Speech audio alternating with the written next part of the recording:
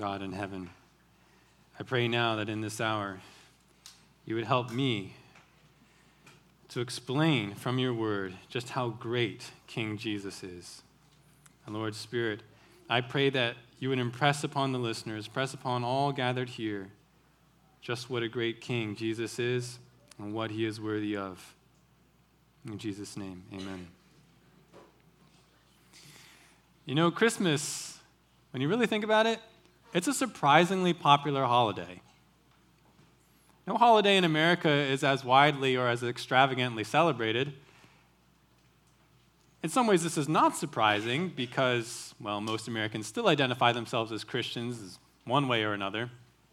Our culture has a large set of nostalgic Christmas traditions and songs, and if you're a business owner, Christmas is a great time for making money. But in a more fundamental way, Christmas popularity is very surprising because Christmas is the celebration of the birth of Jesus. Considering who Jesus claimed and demonstrated himself to be, considering what Jesus taught concerning sin and salvation, concerning what the Bible teaches regarding Jesus' future return to earth and what he will do, most people in America and around the world would not like Jesus at all if they really knew him. And they would not want to celebrate his incarnation. To many, the full truth regarding Jesus is passed over during Christmas for the image of the baby in the manger.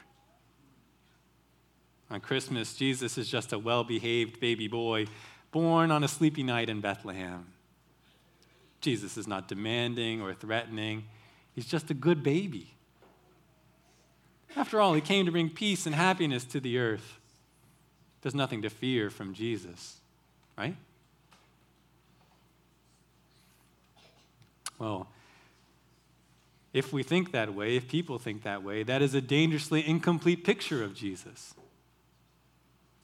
The Jesus of the Bible, the Jesus who actually is, he deserves and demands your full obedience and worship. And to those who refuse these demands, God himself promises the most terrifying consequences. Really, if you misunderstand who Jesus is this Christmas, well, not only will you miss out on the true joy of the season, but your very soul is in danger. We need a full picture of Jesus to respond to him in the way that is desperately necessary for us. And that way is to do homage to the Son. Do homage to the Son. That's the title of our Christmas-themed sermon today. Do homage to the Son. And to explain what that means and why you absolutely must do this, let's examine a prophecy about Jesus in Psalm 2. So if you please take your Bibles and open to Psalm 2, or if you're using the Pew Bible in front of you, turn to page 552, and we're going to look at this together. Psalm 2, page 552 in the Pew Bible. As you turn there, allow me to give you some brief background on this psalm. The Psalms in total, they are a collection of Holy Spirit-inspired worship songs, poems, and prayers that were used during the days of the Kingdom of Israel and afterwards. The author of Psalm 2 is not stated, but Acts 4:25 in the New Testament identifies the author as David. King David, the one-time sheep-tending youth whom God raised up to be the anointed ruler of Israel. Now, Psalm 2 is about one's attitude to God's king, the Messiah. Really, the title Messiah, it just means anointed one, equivalent to the term Christ in Greek. And this refers to the anointing with holy oil that the kings of Israel would receive before they became king, marked out as God's ordained and specially empowered ruler. Now, while aspects of this psalm apply to David, its original author, who was a Messiah, an anointed king of Israel, and aspects of this psalm apply to Solomon and to all of David's seed, this psalm was ultimately about the king, the anointed king who was to come, Jesus Christ. Jesus is the only Messiah who fully fulfills the words of Psalm 2, as the books of Acts, Hebrews, and Revelation in the New Testament additionally confirm. So let's hear what David prophesies in this psalm regarding Jesus, the coming Messiah. Please follow along as I read. Psalm 2. Why are the nations in an uproar, and the peoples devising a vain thing? The kings of the earth take their stand, and the rulers take counsel together against the Lord, that is Yahweh, against Yahweh and against his anointed, saying, let us tear their fetters apart and cast away their cords from us. He who sits in the heavens laughs. The Lord scoffs at them. Then he will speak to them in his anger and terrify them in his fury, saying, but as for me, I have installed my king upon Zion, my holy mountain. I will surely tell of the decree of Yahweh. He said to me, you are my son. Today I have begotten you. Ask of me, and I will surely give the nations as your inheritance, and the very ends of the earth as your possession. You shall break them with a rod of iron. You shall shatter them like earthenware. Now therefore, O kings, show discernment. Take warning, O judges of the earth. Worship Yahweh with reverence and rejoice with trembling. Do homage to the Son, that he not become angry and you perish in the way, for his wrath may soon be kindled. How blessed are all who take refuge in him. Beautiful psalm. This psalm is an exhortation to submit to serve, and to rejoice in God's Messiah King, who is Jesus. The psalmist says, those who persist in rebellion against the Messiah will be destroyed, while those who repent and submit to Messiah will be saved and protected. In this psalm, King David, led by the Holy Spirit, presents 3 reasons why you must do homage to God's Son. 3 reasons why you must do homage to God's Son. And I want to look at those reasons together with you. The reasons appear in verses 1 to 9, and then there's an exhorted response in verses 10 to 12. So let's look at the first reason to do homage. Number 1, the world rebels against God's good Messiah. The world rebels against God's good Messiah. Let's reread verses 1 to 3. Why are the nations in an uproar and the peoples devising a vain thing? The kings of the earth take their stand, and the rulers take counsel together against Yahweh and against his anointed, saying, let us tear their fetters apart and cast away their cords from us. Notice the terms nations and peoples in verse 1. David the psalmist says, whole nations, vast amounts of people all over the world are in uproar. They are in tumult. They are raging. They are frantically trying to find a solution to an extremely irritating problem. And what's that problem? The Lord's anointed, the Messiah. We must find a way to be rid of the rule of God's Messiah, they say to themselves. Thus they cannot rest or be at peace until they achieve this aim. Notice in verse 1, it says that they are also devising. Devising is, the idea of that word is thinking, meditating, or plotting. The peoples are scheming for a good way to nullify or overthrow the rule of God's appointed king. The psalmist, though, you may notice from verse 1, he notes these actions of men in question form. Why are they doing these things? There's an implication there. The peoples do not realize that their raging efforts make no sense and are in vain. It's not just the common people, however, because verse 2 says that kings and rulers are also standing against the Messiah, the anointed of God. Great men, those with power, wealth, influence, they also take counsel, plot, consult together, and determine to stand as one against God's anointed. The end of verse 2 says they not only stand against God's Messiah, but against the Lord himself.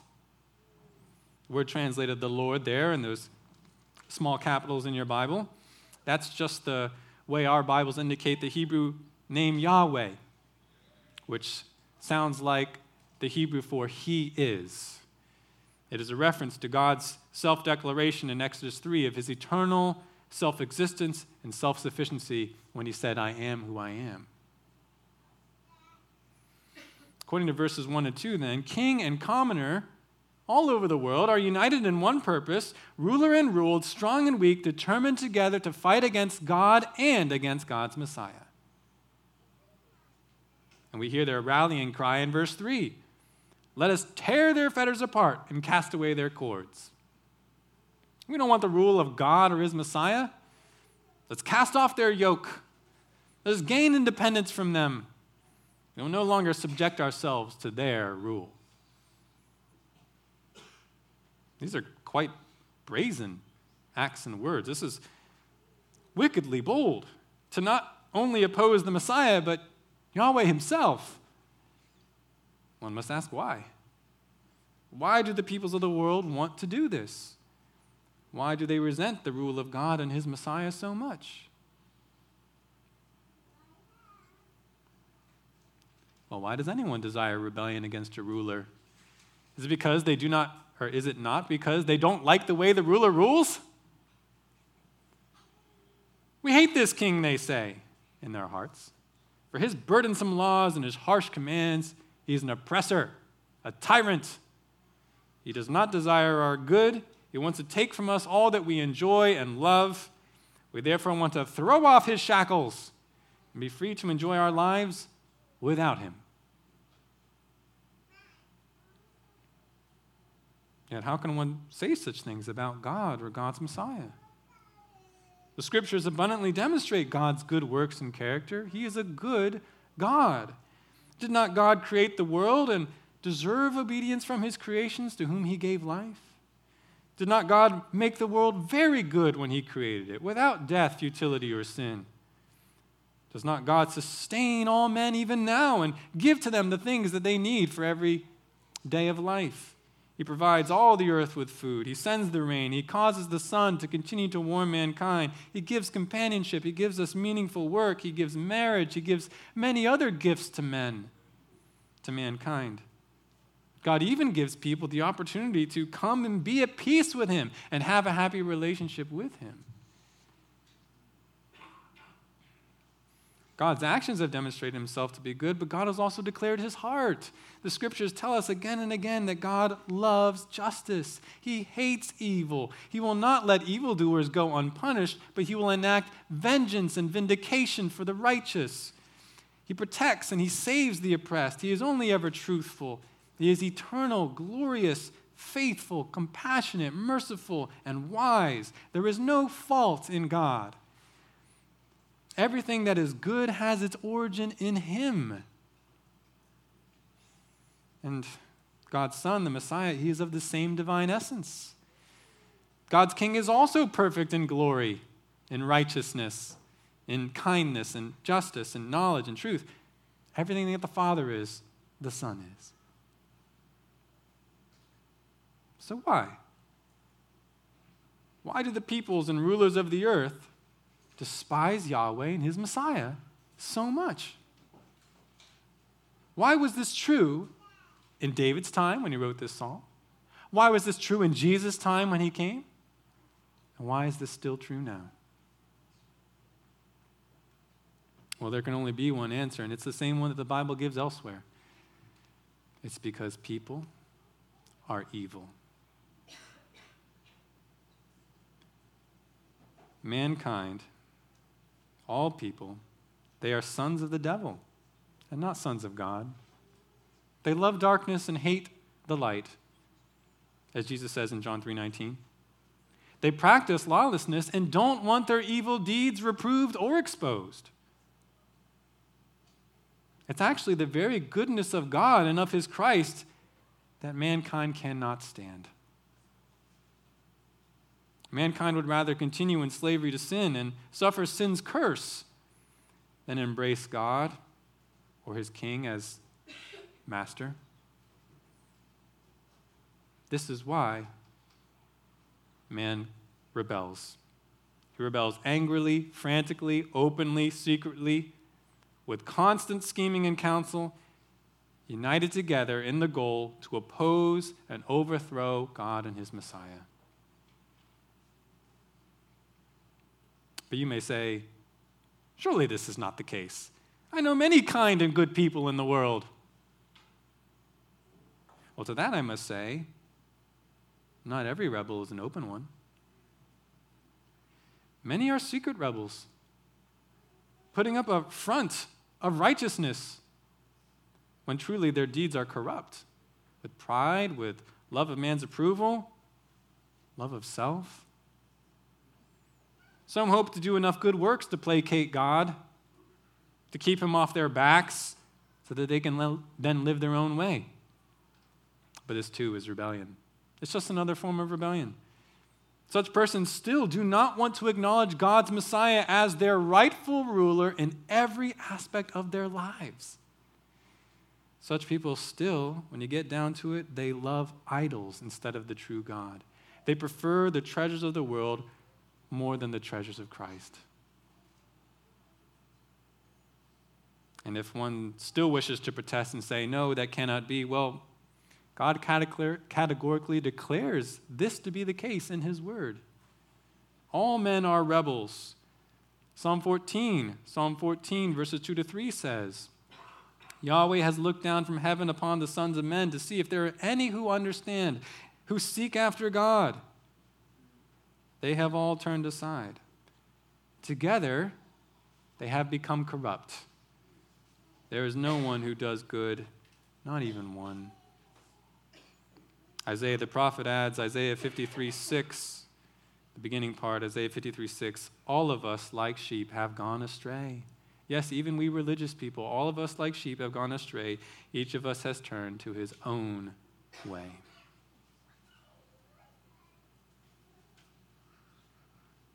Man has always rebelled against God and his king.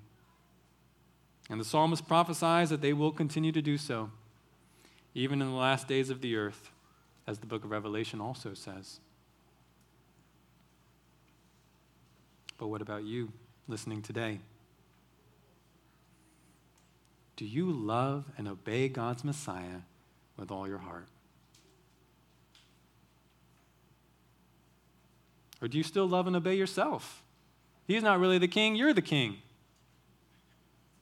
Maybe you'll follow God and Jesus when it's convenient or when it makes sense to you. But ultimately, you're committed to your own way and your own desires above all. Well, if the latter is true, then know that you have wickedly joined with the world in its rebellion against God's good Messiah. That should give you pause.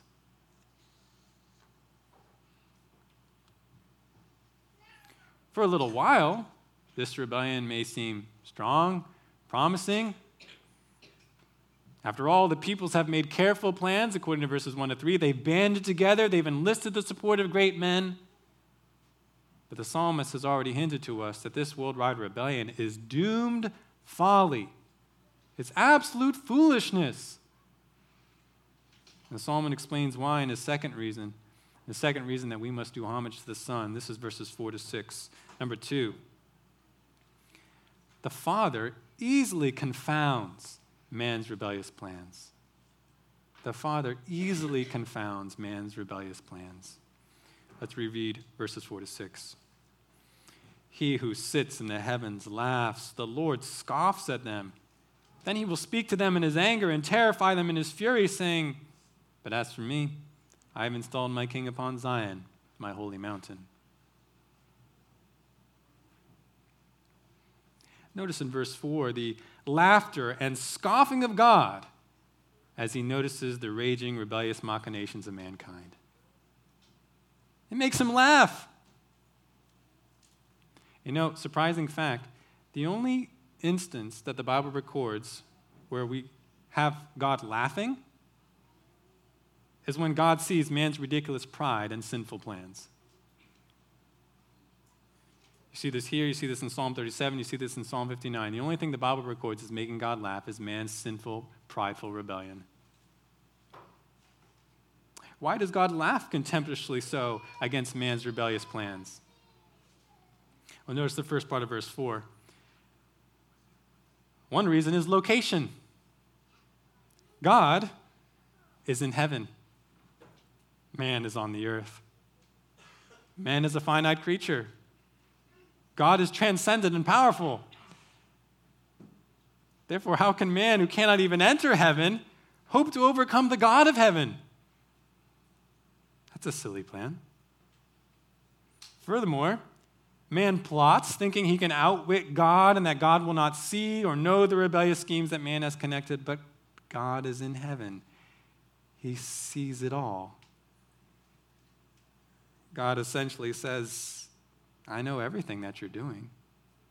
I know your rebellion. I know what's really going on. I see your pretense and hypocrisy. You thought you could deceive me? I see it all plainly. You are totally exposed. Also notice verse 4 says that God sits in heaven. Man is raging and rushing and scheming and trying to find a way to defeat God's purposes and secure independence. But God just sits, enthroned, calm, confident, not worried at all about what man is planning. God doesn't even need to react right away, which man, of course, takes God's inaction as a sign of man's impending success. Aha, see, I told you we'd get away with it. God hasn't done anything. He's not going to do anything. Our rebellion's going to succeed. Wrong. It's just that God is completely confident in his own wisdom and power, and he's waiting for the perfect time to act. Speaking of power, the difference of power between man and God is so vast that any kind of rebellion, even rebellion led by kings or consisting of every nation on the earth, still to God is laughable. Look at verse 5 again. God sits confidently in heaven because what is it that God has already purposed to do? Verse 5 says that he will simply speak to the rebels. He will speak to them in his anger. God won't throw thunderbolts. He won't send fire. He won't swing a sword. He won't unleash missiles. He won't send out any of his angels. None of that's mentioned here. God's planned response to man's rebellion is simply to speak in his holy anger against man. And what will God declare? It tells us in verse 6. I have installed my king on Mount Zion. That is, I have put my king in Jerusalem in the prophesied place of Messiah's rule.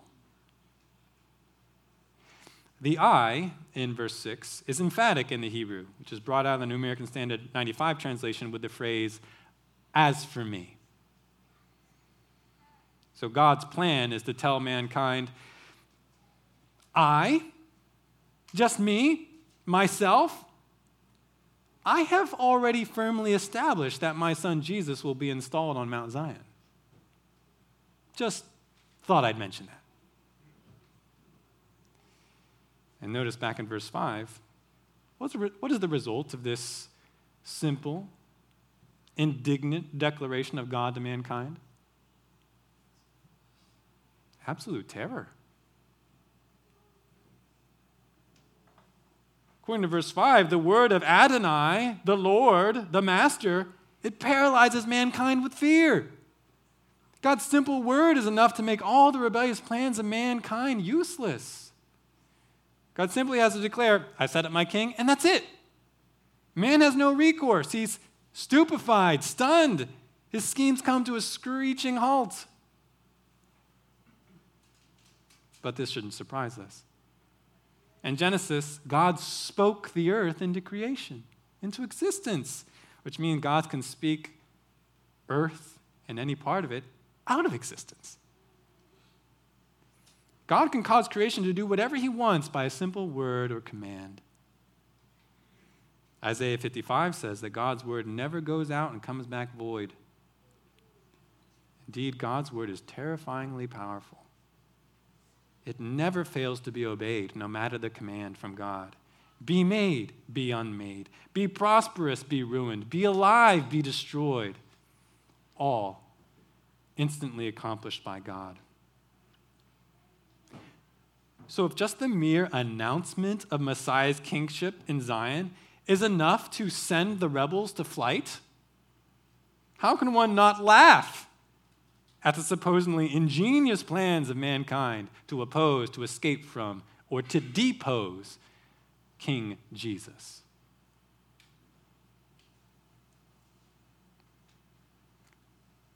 And considering our own situation, if the Father easily confounds man's rebellious plans, shouldn't you also stop rebelling and do homage to the Son? And it's not simply that God will make an announcement. God has already made an announcement that further guarantees the total submission of the whole world to God's Christ, as we see in the next section. The third reason that you must do homage to the Son appears in verses 7 to 9. This is number 3. The Son testifies, he will rule all. The Son testifies, he will rule all. Let's reread these verses. I will surely tell of the decree of Yahweh. He said to me, you are my son. Today I have begotten you. Ask of me, and I will surely give you the nations as your inheritance, and the very ends of the earth as your possession. You shall break them with a rod of iron. You shall shatter them like earthenware. Notice the shift in voice in these verses. Now, the Son, Messiah himself, speaks to us. The Son declares a decree, an unchangeable proclamation from Yahweh God himself. And what is this decree? It has 3 parts.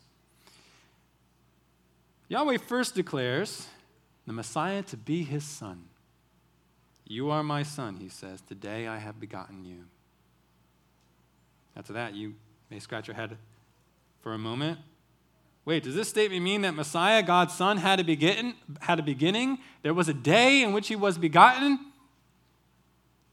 Well, no, not at all. This decree is not given at Messiah's coronation. In fact, the timing of this decree is not stated here anywhere. It just happened sometime before. And based on other scriptures, the best understanding of the timing of this decree, at least as applied to Jesus, is not a specific point in history, but in the unfathomable space of eternity past. Though, of course, the decree did become manifest to the world in history. It was declared, it was given in eternity.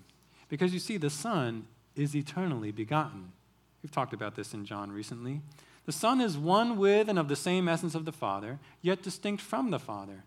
And the Son, he came from and was begotten of the Father, yet there was no time in which the Son did not exist or was not begotten. He's always been the Son begotten of the Father. Now, that's a wondrous mystery, to be sure. We believe it because the Bible declares it.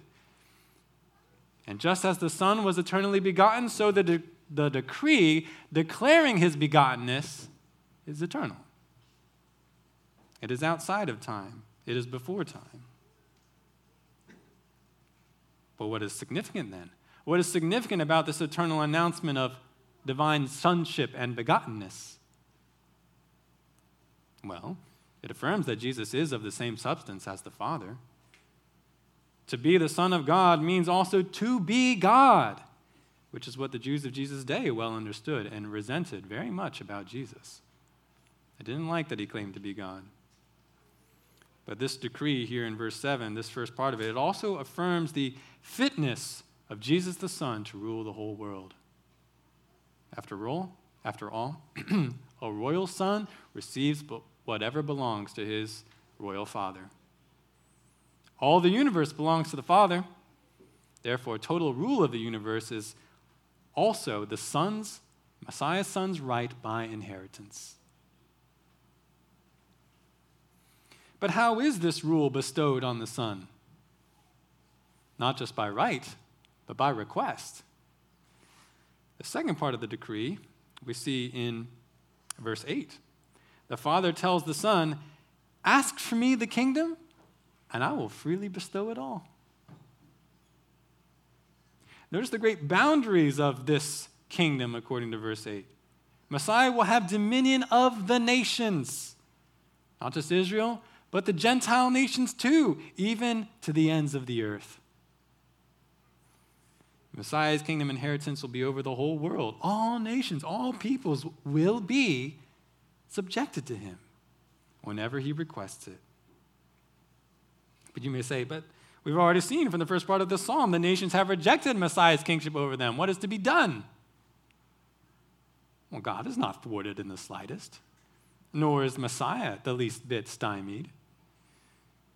And if in verses 4 to 6, the word of the Father terrified the rebels, that would have been enough. But verse 9, the third part of the Father's decree, says that Messiah himself will soon break his enemies with a rod of iron.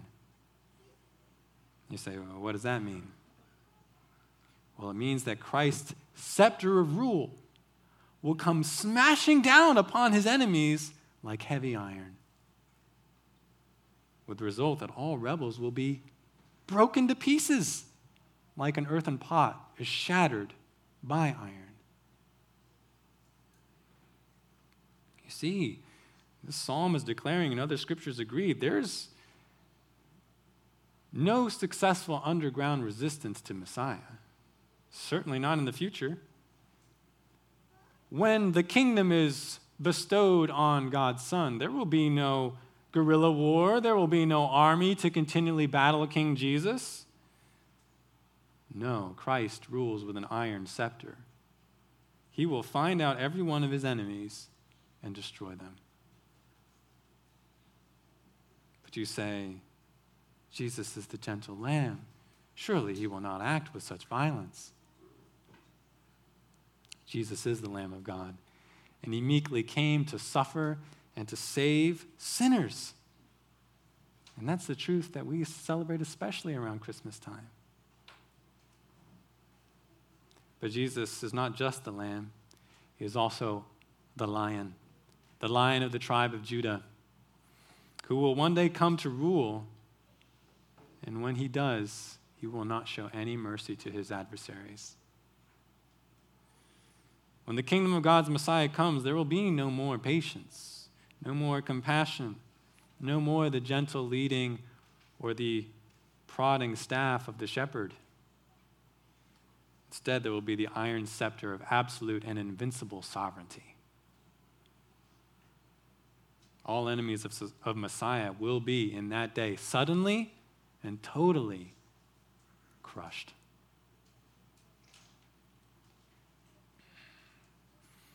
If you are even partially in rebellion to Jesus right now, you should be afraid of his iron scepter. But maybe someone will say, well, surely I will escape. Surely I will escape the anger of Christ and my rebellion will go unnoticed. Hopefully. Don't kid yourself. Instead, consider the testimonies given in God's Bible, clearly proving that you cannot resist God and win. You cannot somehow escape God's holy and wrathful gaze. In the days of Noah, God brought a sudden and catastrophic flood on an unsuspecting yet rebellious world, and only 8 people were saved. In the days of Lot, God brought down fire from heaven on a naive and licentious city and its surrounding towns. Only 3 people were spared from that judgment. In the days of Moses, Joshua, David, and Hezekiah, Gentile nations fought against Israel with massive armies. They withstood sieges from Israel in seemingly impregnable fortresses. Yet those heathen armies were annihilated, and their supposedly impregnable fortresses were cast down and overthrown. In the days of Jesus' birth, as we read earlier in this service, wily Herod thought he could discover Christ's birthplace so that he might murder the baby Messiah. He schemed, he acted, but though Herod massacred many innocent boys, God protected his Messiah, and Herod perished in paranoia. At the end of Jesus' ministry, the Jews and Gentiles united together to put God's Son to death and were seemingly successful Finally, we're rid of the rule. But the triumph, as we know from the scriptures, it was turned into a humiliating defeat because Jesus rose again from the grave and later ascended to the right hand of God. Of course, the ultimate example of futile resistance for all of us to consider is what is prophesied for the future. We see it in part here, but we get a more explicit, we get a more specific prophecy in the book of Revelation. Revelation 19, 11 to 21. We don't have time to read it now, but that passage, John speaks by the Spirit of God. He foretells the most literal manifestation of man's rebellion against God's Messiah. And what's that? It's when in the plains of Armageddon, the rulers and armies of the earth gather to do literal battle with Christ as he returns from heaven. I mean, how more foolish can you be? You're going to turn your weapons upon God's Son? What is the result of this battle? This future outright war against Messiah Jesus? Revelation says it's a slaughter of all Messiah's enemies. He strikes them down with what? A word. From the sword of his mouth, he strikes them down, the scriptures say. He just has to speak. And his enemies are slaughtered, and their bodies are not even buried.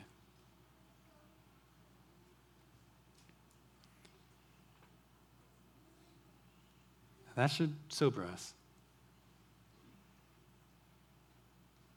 If any of you are openly or secretly remaining in rebellion against the Lord and his Christ, that is your fate. It is to be found out, judged, and eternally destroyed by Messiah.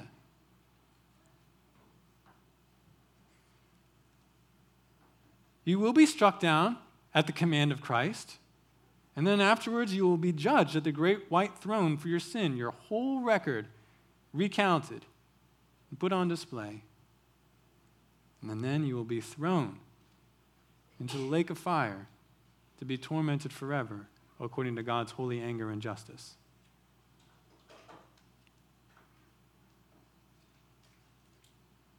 As I said, there is no successfully resisting Messiah.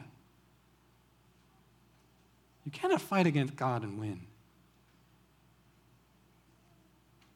God has indeed irreversibly decreed that Messiah's rule will be established totally upon the earth.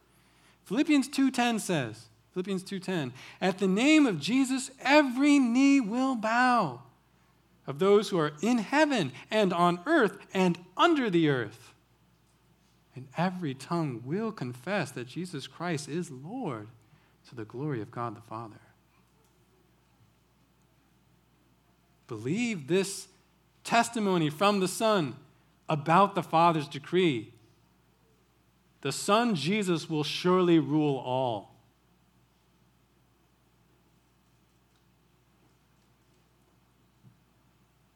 How then should you respond?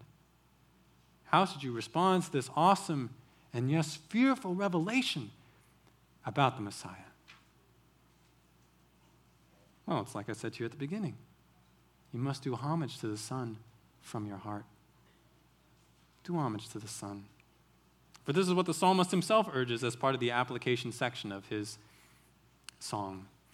We see this in verses 10 to 12. Let's read those verses again now. Now therefore, O kings, show discernment. Take warning, O judges of the earth. Worship Yahweh with reverence and rejoice with trembling. Do homage to the Son, that he not become angry and you perish in the way, for his wrath may soon be kindled. How blessed are all who take refuge in him. Notice that these words are addressed to a specific group, to the world's kings and judges. There's an argument from the greater to the lesser here. If the most powerful and influential are instructed to humble themselves, to surrender to God while they can, well, then surely the weaker, the common people like you and I must do that as well. Notice the word discernment in verse 10. David, the psalmist, urges the rulers of the earth to act in discernment, show wisdom, act in light of reality, in light of the fact that God's Messiah cannot be successfully opposed. What does it mean to surrender, to stop rebellion? Verses 11 and 12 show us. It means first to worship and rejoice in Yahweh. God is great and has done great things. Give him the praise and the honor and the obedience that he deserves. Let him be your treasure, not the idols of the world. Love the Lord, for he is good. Seek out his commands to do them. Repent of every old and evil way and commit to following God's way in everything. As soon as you discover, oh, this is what God wants me to do, you say, that's what I want to do. Because he's the king. No longer delight yourself in sin, but delight yourself in God. Surrender means you come to worship God as you ought. And this is to be done, according to verse 11, with reverence, with trembling. The word for reverence can also simply be translated as fear. You are to worship and serve God with fear. Now, yes, there is a respect for his power and judgment in that fear, but the holy fear that the Bible talks about, it's not talking about the craven trembling that you might have even after repentance, saying, oh, I hope God still doesn't smite me even though I've sought refuge in him. We're not talking about that. We're talking about that realization, that conviction that God is transcendent, eternal, and mighty. There is no one like him. He is a consuming fire. I must take him and his word seriously. The fear of the Lord is the beginning of wisdom. It's that affectionate reverence with which he is due. Ending your rebellion means coming to worship. It means embracing that holy fear. It also means doing homage to the Son. You see that in verse 12. The phrase is literally in the Hebrew, kiss the Son. Though the New American Standard 95 translators have sought to give us the sense of what this kiss means. Kissing a sovereign can be a sign of loyalty, allegiance, devotion, a kind of doing homage. But a kiss can also be a sign of making peace, engaging in worship, showing affection. Really, all of those should become our new attitude towards God the Son. You are to give your full loyalty and devotion to Jesus. Don't keep any for yourself and your own way. It's all his. Make peace with him. Give him the praise, the worship, and obedience that he deserves. Become like him. Love him. Love him for the holy and loving King he is.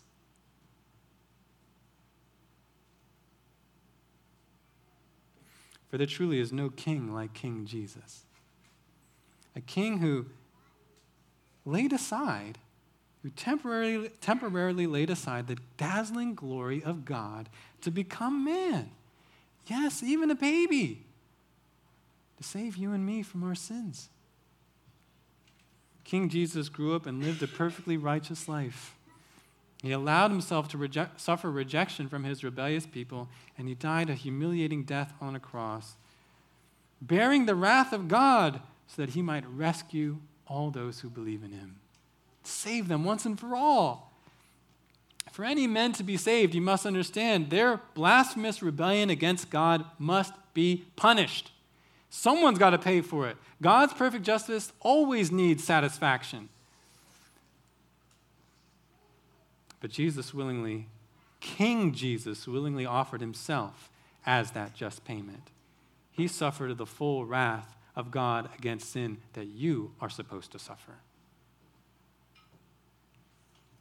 Again, why? So that those who trust in Jesus, those who believe in Jesus, those who do homage to Jesus, those who really come and devote themselves to Jesus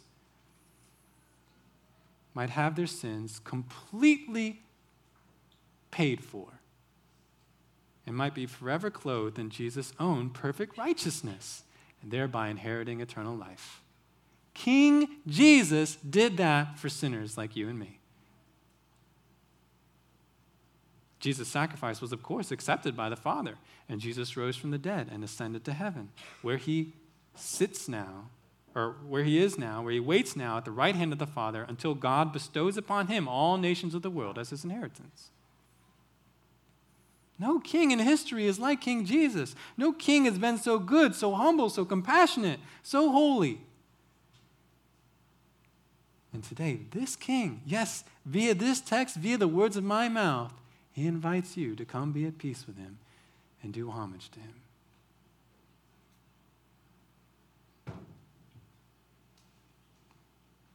If Jesus is not yet your Savior and Lord, won't you take him up on his outstandingly gracious offer? Stop your rebellion. Stop your senseless raging and striving. Stop trying to earn peace with God by your own efforts or trying to secure salvation by yourself. Come to the Son. Take him as your substitute. Give up your own way. Take up the yoke of his way upon yourself, an easy and light yoke. Jesus says through John in 1 John 5:3, his commandments are not burdensome. They are good, they are wise, they are life-giving. Those who truly have come to know Jesus, they more and more want to follow Jesus' commands because they love Jesus. Of course, it's not that keeping Jesus' commands saves you. Rather, keeping Jesus' words is the proof, the witness as to whether you've come and believed in Jesus as Lord and Savior at all. Because you've been saved, you look to obey, not to be saved. So I would be remiss if I don't beg you, as the apostles begged their listeners, on behalf of God, on behalf of Jesus Christ, be reconciled to God through Christ. It's a free gift. It's an open invitation. Yahweh has given you the opportunity to kiss the Son. Take advantage before it's too late. Because time is running out. There will come a time when God's patience runs dry. Because if you notice in verse 12 again, it says, do homage to the Son, kiss the Son, or else he will become angry. The anger of the Lord, he who has the iron scepter, it will eventually flash forth, and when it does, you will perish. You do not know when that will be. Yes, it will be at his coming, but for you, it might be before then. It says here, his wrath may soon be kindled. How soon is soon? I don't know. His patience could run out for you today. Christ could come back this very hour to begin his judgment on the world. Tonight, you may have a sudden medical crisis and die. God demanding your soul from you. You cannot wait. You cannot wait until it's too late to make peace. Don't delay any longer. There's danger in waiting, but there's also such a gracious invitation already open to you. Come and do homage to the Son. Come and make peace. Know that in doing so, you not only protect yourself from God's overwhelming wrath, which is upon you right now as we speak, if you have not come and done homage to the Son. You not only protect yourself, but you also, in coming to Jesus, you secure for yourself the highest happiness. Look again at the end of verse 12. It says, how blessed are all who take refuge in him. What does that mean? Well, first of all, who's the him? That's the Son. That's Jesus, the Messiah. Jesus is the only mediator between God and man. He's the only rescue from the wrath of God. If you come to Jesus, he is your refuge. And you become blessed. What does blessed mean? Well, it means happy or fortunate. Taste and see that the Lord is good, the psalmist urges in another place. Rejoice in the Lord. Coming to Jesus means your gladness. When you stop being a rebel and you make Jesus your king, Jesus is no longer your enemy, but now your advocate, your savior, your provider, your protector, your help, your rest, your friend. He imparts his own joy and peace to you. He's so good when he makes peace with you. He even intimately discloses himself to you. Let me show you how good I am. Truly, as the Apostle Paul says, there's no greater joy in life than to know Jesus. Indeed, you are blessed if you take refuge in him, because he's the source of all life and joy. And you can see the great contrast in verse 12. It fits with what Romans 11:22 says. There's such a difference in attitude in God towards those who are reconciled and those who are not. To those who stubbornly follow sin and won't come to do homage to King Jesus, they experience God's blistering severity. But to those who come, who love and follow Christ, well, they experience God's abounding kindness. He is a God who is eager to be generous, to bestow life on all who come to him. You know, it's true that God came humbly and gently on that first Christmas night to bring peace to the earth, but only in this sense. God was providing the world with the one and only way to be reconciled to him. It was not peace automatically to everyone. It was a way of peace now open to everyone. If you reject King Jesus, Christmas is not an announcement of your salvation and joy, but in reality, of your doom, your damnation. So for the sake of wisdom, for the sake of happiness this morning, for the sake of life, eternal life, do homage to the Son.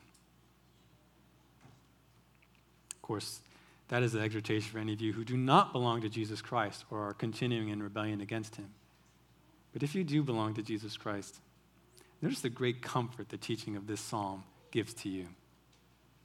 You have been made reconciled to God. You need not fear the iron scepter of Messiah. It's actually your comfort. You have done homage to the Son. You've been made his beloved citizen, even his fellow heir. And you have a sure and eternally secure refuge in your Lord. Moreover, you now know that the world's rebellions against Christ will not succeed. We see this discouraging us all the time, right? We see our brethren being persecuted all over the world. We see Jesus being opposed and blasphemed. We see the commands of God repudiated, even by enshrining in laws that make sins protected rights. It's disheartening to see such evil and injustice. But David says, the Spirit says through David, take comfort, friends, this rebellion will not succeed. The Messiah will not be overcome. All evil will be recompensed, and God's own will be rescued and vindicated. At the right time, Christ will come to establish his kingdom, and every knee will bow to him. The nations truly rage in vain. Do not be disheartened.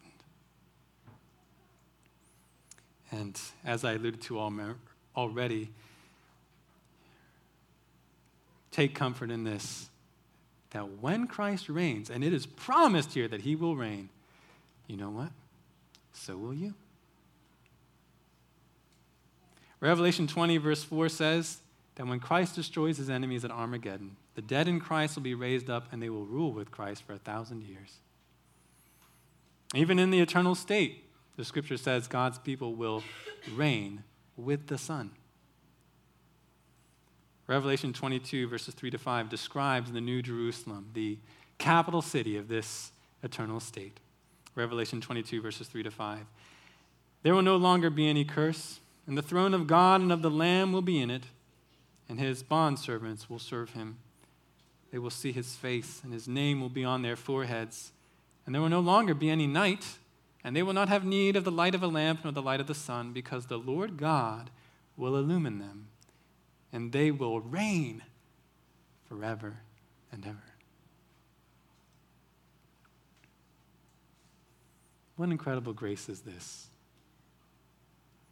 Not only that we should be spared by the Son, but that we should be with him, serve him, and rule with him forever. Truly, there is no king like King Jesus. Praise God for sending such a king into the world. Let us, therefore, worship him and do homage to him like the wise men did. And let us look forward in joyful and holy expectation to our King's soon return. Let's pray together.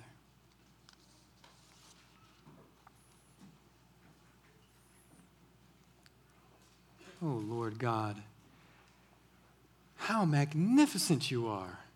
How glorious is King Jesus, a king who did not come the way that people expected, and yet came in a way more glorious than we could possibly have imagined. Who is a king like you, Jesus?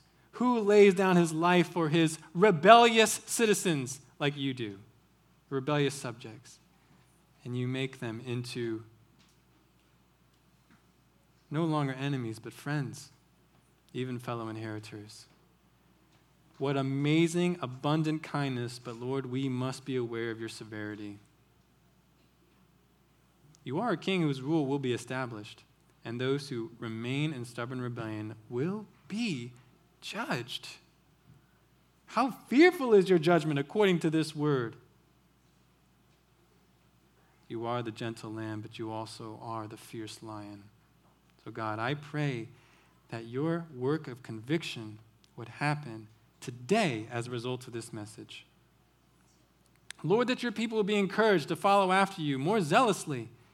But Lord, those who are playing with sin, who are still stubbornly sticking to their own way, that they would fear and they would seek peace terms with the Messiah. You are a holy God, not to be trifled with. But how great is your amazing invitation towards salvation. It's free. It's free to anyone who will give up his sin. And it is so abundant. Lord, glorify yourself by saving and sanctifying people today. In Jesus' name, amen.